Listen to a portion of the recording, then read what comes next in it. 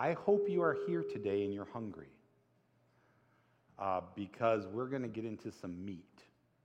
This isn't going to be milk today.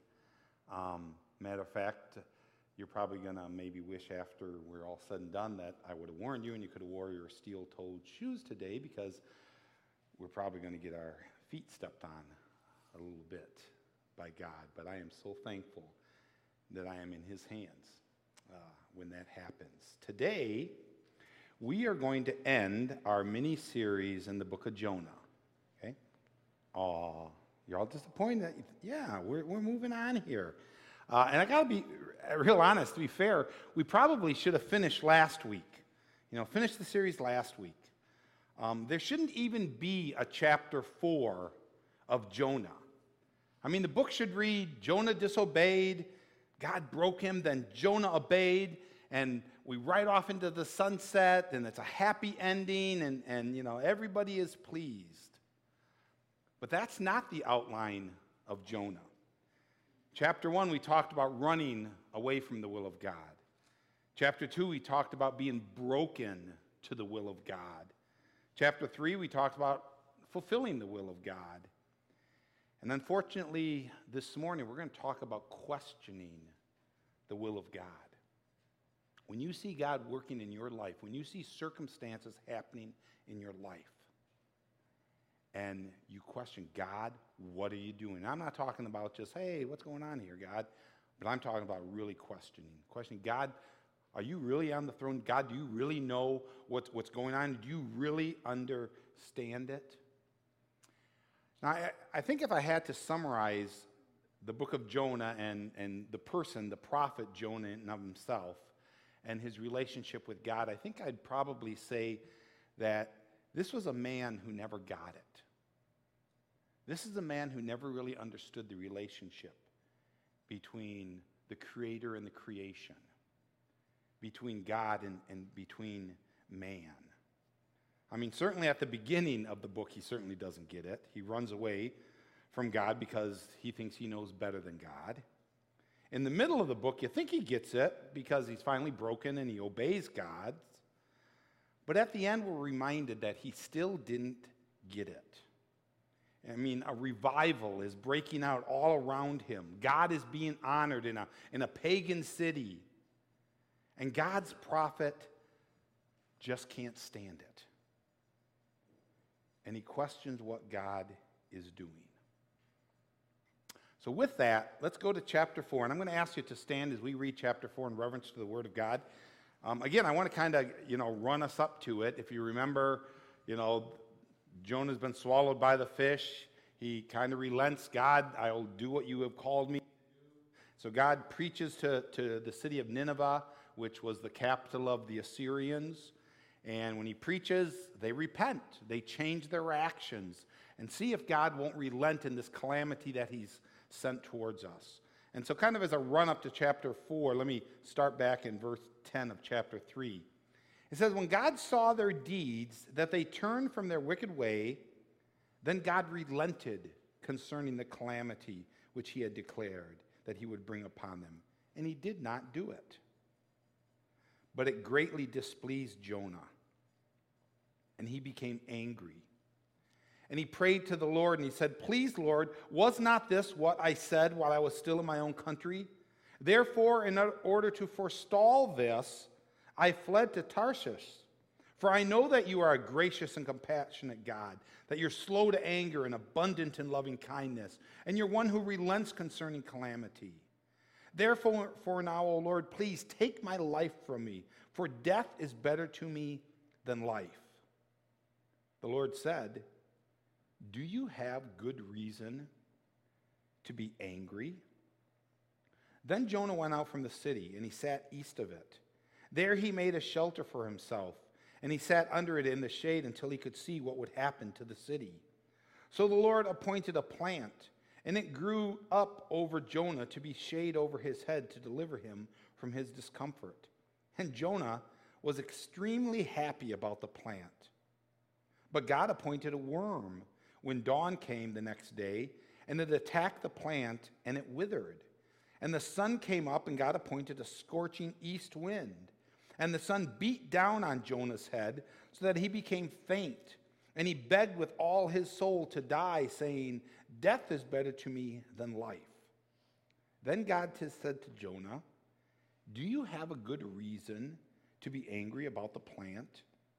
And he said, "I have good reason to be angry, even to death." Then the Lord said, "You had compassion on the plant for which you did not work, and which you did not cause to grow, which came up overnight and perished overnight. Should I not have compassion on Nineveh, the great city in which there are more than 120,000 persons who do not know the difference between their right and left hand, as well as many animals?" You may be seated. So instantly, as we start reading chapter 4, it greatly displeased Jonah. He became angry, praised to the Lord. "Please, Lord, was not this what I said while I was still in my own country?" Instantly, you step back and say, what is Jonah's problem here? Shouldn't Jonah be thrilled? One simple preacher, God poured his message into him. And he went into a city, and over 120,000 people repented and turned their attention and their hearts to God.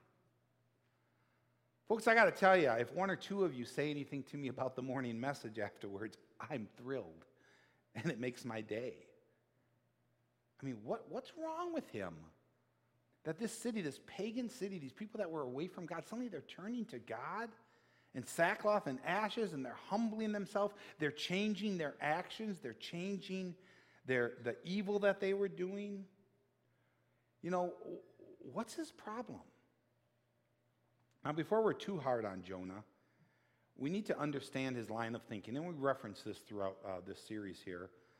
Basically, Jonah needed Nineveh to be destroyed. He needed Nineveh to be destroyed. Nineveh is the capital of Assyria, and the Assyrians were Israel's greatest threat at that time.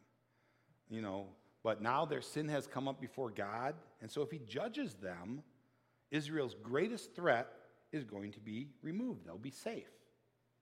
If, however, Jonah goes and preaches to them, and they repent, and then God won't judge them, Israel will still be threatened and possibly destroyed. So that's Jonah's reasoning here. And I want to tell you something here, and don't be too shocked by this truth here. Jonah is right. Jonah is right in his thinking. The Assyrians do destroy Israel. 50 years later, tens of thousands are going to die. The city is going to be ransacked. People are going to be enslaved and prisoners. It makes a little sense when Jonah says, "Was this not what I said would happen?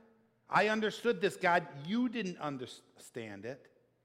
He was afraid that this revival would happen for a good reason, and that would mean that ultimately, Nineveh would still be there to be God's instrument of judgment. If only God would have done it Jonah's way. Now, we know this statement is bad that I'm saying. Who can counsel God? Who knows better than God? Who knows more than God? But we need to be honest with ourselves. Isn't it hard sometimes for us to accept God's will? When we're living through the circumstances and what is going on in our life, and, every day, 24/7, we've got them bearing down on us. And isn't it easy to feel that we know more about what should happen than God knows? Our wisdom isn't much different than Jonah's wisdom. We have our reasonable list of what's best. When loved ones get sick, God heal. When money becomes a problem, God provide. When danger is present, keep us safe. When a grandchild is born, don't let them have a half a heart. We want them healthy. Those things don't make sense to us as we place them and we see God's moving and working and things coming to them. God, are we really any different in our lives than Jonah is in his life? I mean, the only difference is his is plastered for all of eternity on the pages for us to read and to cluck our tongues about. But to realize that we each have a little bit of Jonah in all of us. We won't say it, but we feel this statement that I know a better way, God. But you wouldn't do it. I know a better way, and you're just not doing it for me, God. And when we have thoughts like that, folks, it can lead to a really dark place. I mean, it can lead to a place of doubt, a place of despair, a place of anger at God. And remember Job's wife, when all those things were befalling Job's family, and the wife's answer to it was, curse God and die. She was angry. Curse God, let him strike me down here. You see, we find Jonah is in a dark place here. Matter of fact, 3 times as you read chapter 4 here, 3 times he wants to die. Verse 3, verse 8, verse 9. To the point of death, take my life, God. And we find Jonah sitting around hoping God doesn't give mercy. Verse 5, God, don't give them mercy. It's a dark place. And it's a real double standard. I mean, it's easy for us. Again, this is all laid out for us, and we get to dissect it. We get to talk about him. It's very easy for us to look at Jonah's life and see this double standard. I mean, he accepted mercy and grace, but he didn't want to offer it to others. It's staggering, of Jonah's sin that he turns around and then has this lack of mercy. Remember, we talked in one of the earlier messages that Jonah's knowledge had increased about God. He knew a lot about God, but his imitation of God had ceased. It didn't match what he knew. His imitation of God was way low. And again, are we any different? We want God to love us, but there are circumstances out in this world that we look at today. We want justice for them. We want God's love. We want God's mercy. We want God's compassion. But it's easy to look at somebody else, somebody who has offended us, somebody who we feel is offending God right now, and want to remove that. We want justice.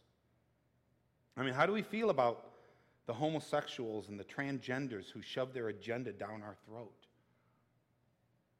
Do we want mercy? Do we want grace? Do we want forgiveness and restoration for them? Do we want justice? How do you feel about those who perform abortions, who sell this lie to women and talk them into having abortions? How do you feel about them? Man, I just want justice. How do you feel about terrorists beheading Christians? Personally, I don't want grace and mercy for rapists and child molesters. Let them burn. And it's not a very Christian thought. But if we're honest, and that's where it all starts, for God to work in our hearts, we need to be honest with him. Jonah never was. 2 Peter 3:9 will put this up for you. It says, the Lord is not slack concerning his promises, as some count slackness or slowness, but is patient towards you. He's not wishing for any to perish, but for all to come to repentance. And so when we are today, we are crying justice, justice, justice. God is crying patience, repentance, compassion, mercy. And I think if we're honest, the problem is we think we are more worthy to be saved than a terrorist or an abortionist or a criminal. When the actual reality is no one is worthy of it. We are not worthy to be saved and be called children of God. Matter of fact, I love this quote. Someone once said that witnessing is one beggar showing another beggar where to get food. That's what it is. One beggar showing another beggar where to get food. It's not because we're any better. It's because we're there. We've been there. We understand, where they are. In Romans chapter 9, verse 14 through 18, God says this, and again, this is the meat. This is deep things for us to understand about God and our relationship, and us to get in our relationship to who we are to him. Romans 9 says, "What shall we say then? There is no injustice with God, is there? May it never be. For he says to Moses, I will have mercy on whom I have mercy, and I will have compassion on whom I have compassion. So then it does not depend on the man who wills or the man who runs, but on God who has the mercy. For Scripture says to Pharaoh, for this purpose I raised you up to demonstrate my power in you, and that my name might be proclaimed throughout the whole earth. So then he has mercy on whom he desires, and he hardens whom he desires to have. So that's man's wisdom. Coming up, hitting a wall against God's wisdom. Let's switch gears for just a second. Let's talk about God's wisdom here. And this is a hard saying, a hard truth to take. But God's wisdom laid out in verses 5 through 11. He kind of walks Jonah through it. And as I'm looking at verses 5 through 11 and what God does to Jonah, I'm reminded of the verse, and we quote it often, Romans 8:28. It says, we know that God causes all things to work together for good, to those who love God, to those who are called according to his purpose. Shouldn't only good happen to God's people? We love to think that we get to decide what good means. And that's our problem here in understanding our relationship to God. It is God who determines what is good. It is God determines his will and how all of this is going to ultimately lead to a glory and an eternity and to heaven and all those promises being fulfilled. It is God. It's not me.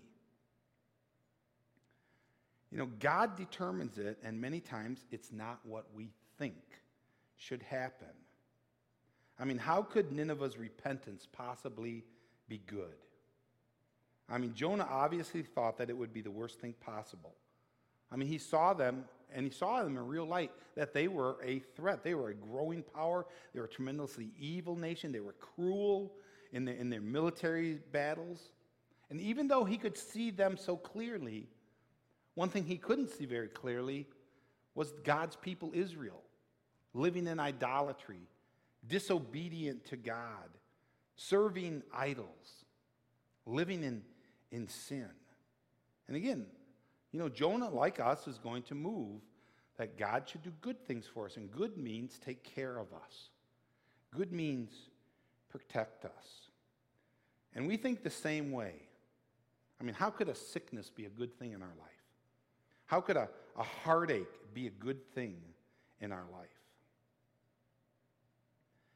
Now, a lot of the things that come into our life, a lot of problems that we come into our life are somewhat self-inflicted wounds, poor decisions on our part or maybe somebody else's part, and we are a byproduct of it, and we get the residual of it.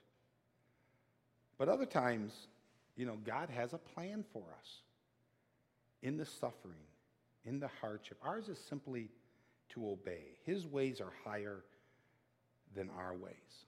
It says in Isaiah chapter 55, verse 8 and 9, he says, for my thoughts are not your thoughts, nor your ways my ways, declares the Lord. For as the heavens are higher than the earth, so are my ways higher than yours, and my thoughts are higher than your thoughts. God said, matter of fact, if we could put some distance here between my thoughts are higher than yours, not just a little higher, they're a lot higher. God's ways and God's workings to ultimately come to what he has promised for everything in the Word to be fulfilled, it is way beyond us. And God may be working things that we cannot see in our life. And the hard truth is, he's not necessarily obligated to tell us what he is doing. But we need to trust him during that times. Charles Spurgeon once said, and I know it's been put to a song. He said, "God is too good to be unkind, and he is too wise to be mistaken. And when we cannot trace his hand, trust his heart." God is too good to be unkind. He is too wise to be mistaken. And we cannot trace his hand. You need to trust his heart. And there are a lot of times and there are a lot of circumstances in our life that I don't understand. And certainly through the lens that I'm looking at things happening, that I would do things differently than God is doing. And sometimes it's hard to trace the hand of God and how and why he could be using this. But we can't trace his hand. Our call is to trust our heart, to know who God is, to know the love that he has for us. So back to Jonah for just a second here. In Jonah chapter 4, in chapter 4, verse 4, it says, "The Lord said, 'Do you have a good reason to be angry?'" So God poses a question to Jonah. And interesting, Jonah doesn't answer the question at all. He will later, but Jonah doesn't answer the question right now. So God gives him an experience lesson. He gives him 3 things that he has prepared to teach him. Matter of fact, if you go back through the book of Jonah, a lot of the book is, as you're tracing the hand of God, is God preparing. God prepared, a storm. God prepared a fish. In chapter 4, we see that God prepared a plant. Then God prepared a worm to kill the plant. Then God prepared an east wind to blow down and scorching heat to press down upon Jonah. He's trying to drive home a lesson, and it comes down to verse 9. Then God says to Jonah, again, similar question to verse 4, says, "Do you have a good reason to be angry about the plant?" And he said to him, "I have good reason to be angry, even to death." Then the Lord said, "You had compassion on the plant for which you did not work and which you did not cause to grow." In other words, you didn't even plant it. You didn't water it. You didn't weed it. You did absolutely nothing. I did all the work for it.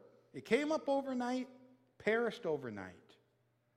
And you have more compassion for that plant than for these people whom I created, who I have made, who I've placed here on this earth, who I want to know, who I want to, be their God, be their Father. Should I not have compassion on Nineveh, the great city in which there are more than 120,000 persons who do not know the difference between their right and their left hand, as well as many animals? I mean, shouldn't I? You have pity for a plant, but no pity, for mankind, for animals. And be honest, Jonah's interest in the plant wasn't that he cared about the plant, it was a self-interest. It wasn't a genuine love. Oh, how could that happen to that poor plant? It was that, oh my goodness, I've lost my shade, I've lost my comfort. Those things have been taken away from me. God to Noah, if it wasn't right for the plant, then how can it be right for Nineveh? That's the question. Shouldn't a merciful and compassionate God spare those who are willing to turn from their sins? And shouldn't we, as his children, shouldn't we have compassion? And shouldn't we have mercy? And shouldn't we be known as people of grace? But remember, again, it's easy for our knowledge to increase, but our imitation to cease. We need to make sure that's not happening in our life. So to close here, I want to close with verse 12. So someone read verse 12 for me there. Okay, don't worry, your Bible is not missing verse 12. There isn't a verse 12. We don't get to hear Jonah's response to this. After all of this, is Jonah finally cut to the heart? Does he ask forgiveness? Does he return to Israel with joy that God has had mercy on this pagan city? It's easy to be optimistic about that, but the realist in me says that's probably fairly unlikely. It's safe to assume that Jonah still doesn't get it. He didn't get it when God called him and told him to go. He didn't get it when he finally obeyed. He absolutely rejected it when they were converted. And I imagine he heads home angry and disappointed. Jonah is a man who, with a life that never got it. He never got it. But the question we are left with, are we people who get it? Do we understand what God was trying to teach Jonah here? What this whole scenario of even why God chose Jonah and told him to go to Nineveh and all these lessons that he's putting out there for us? Do we get it? Do we obey when God commands us, when he tells us to do something? Or do we run like Jonah? Do we run like Jonah, or do we submit like Isaiah? When God says, "Who am I and who shall go for me?" And Isaiah said, "Here, my Lord, send me." Yes, I'll go. Now, what do you want me to do? Do we repent when God breaks us? When we go out of line and God brings us back, do we repent? Do we respond to that still small voice that God places through his word and other people in our life? Or does God have to send us a big fish? Do we have to go through some trauma in our life? Do we rejoice when God fulfills his will? Do we celebrate? Do we give him glory? Or do we complain? Or maybe even worse yet, become, proud? Look what I've done. Do we trust when God works things that we don't understand? Or do we pout like Jonah? Are we people who get it today? That we understand that relationship between the Creator and the creation. That we understand the gulf between his wisdom and our wisdom, his ways and our ways. It doesn't mean that we don't continue to reach out to God and we don't cast our cares upon him. It doesn't mean that we don't pray to him and we ask him to move in our circumstances. But do we, in the end, do we accept that God is God alone and I am not? And we trust his hand in our life. Let's pray.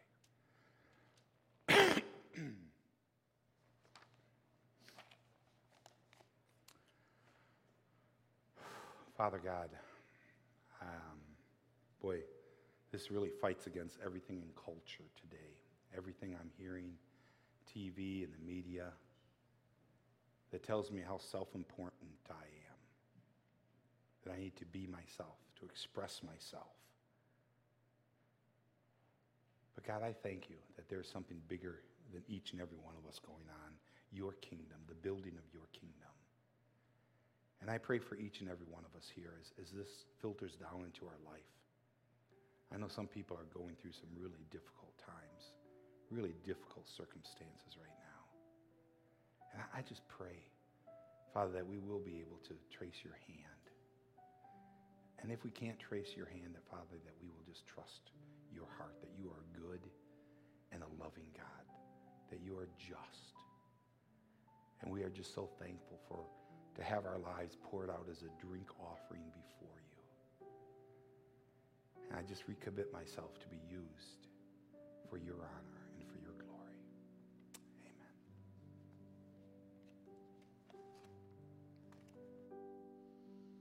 All things work for our good, though sometimes we can't see how they could. Struggles that break our hearts in two sometimes blind us to the truth. Our Father knows what's best for us. His ways are not our own. So when your pathway grows dim and you just can't see him, remember you're never alone.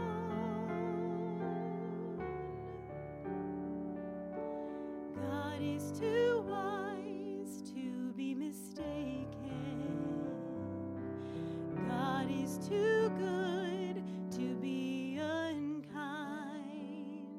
So when you don't understand, when you don't see his plan, when you can't trace his hand, trust his heart.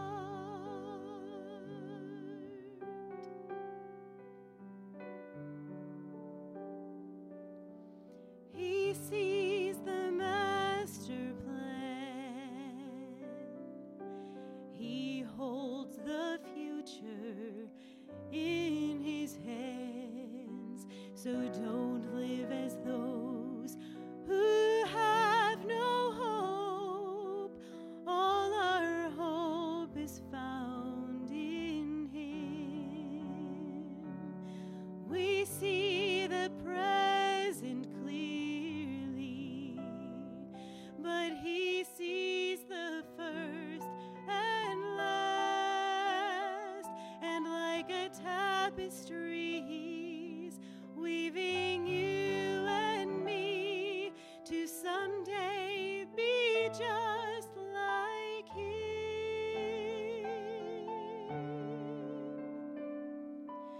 God is too wise to be mistaken. God is too good to be unkind. So when you don't understand, when you don't see his plan, when you can't trace his hand, trust his heart.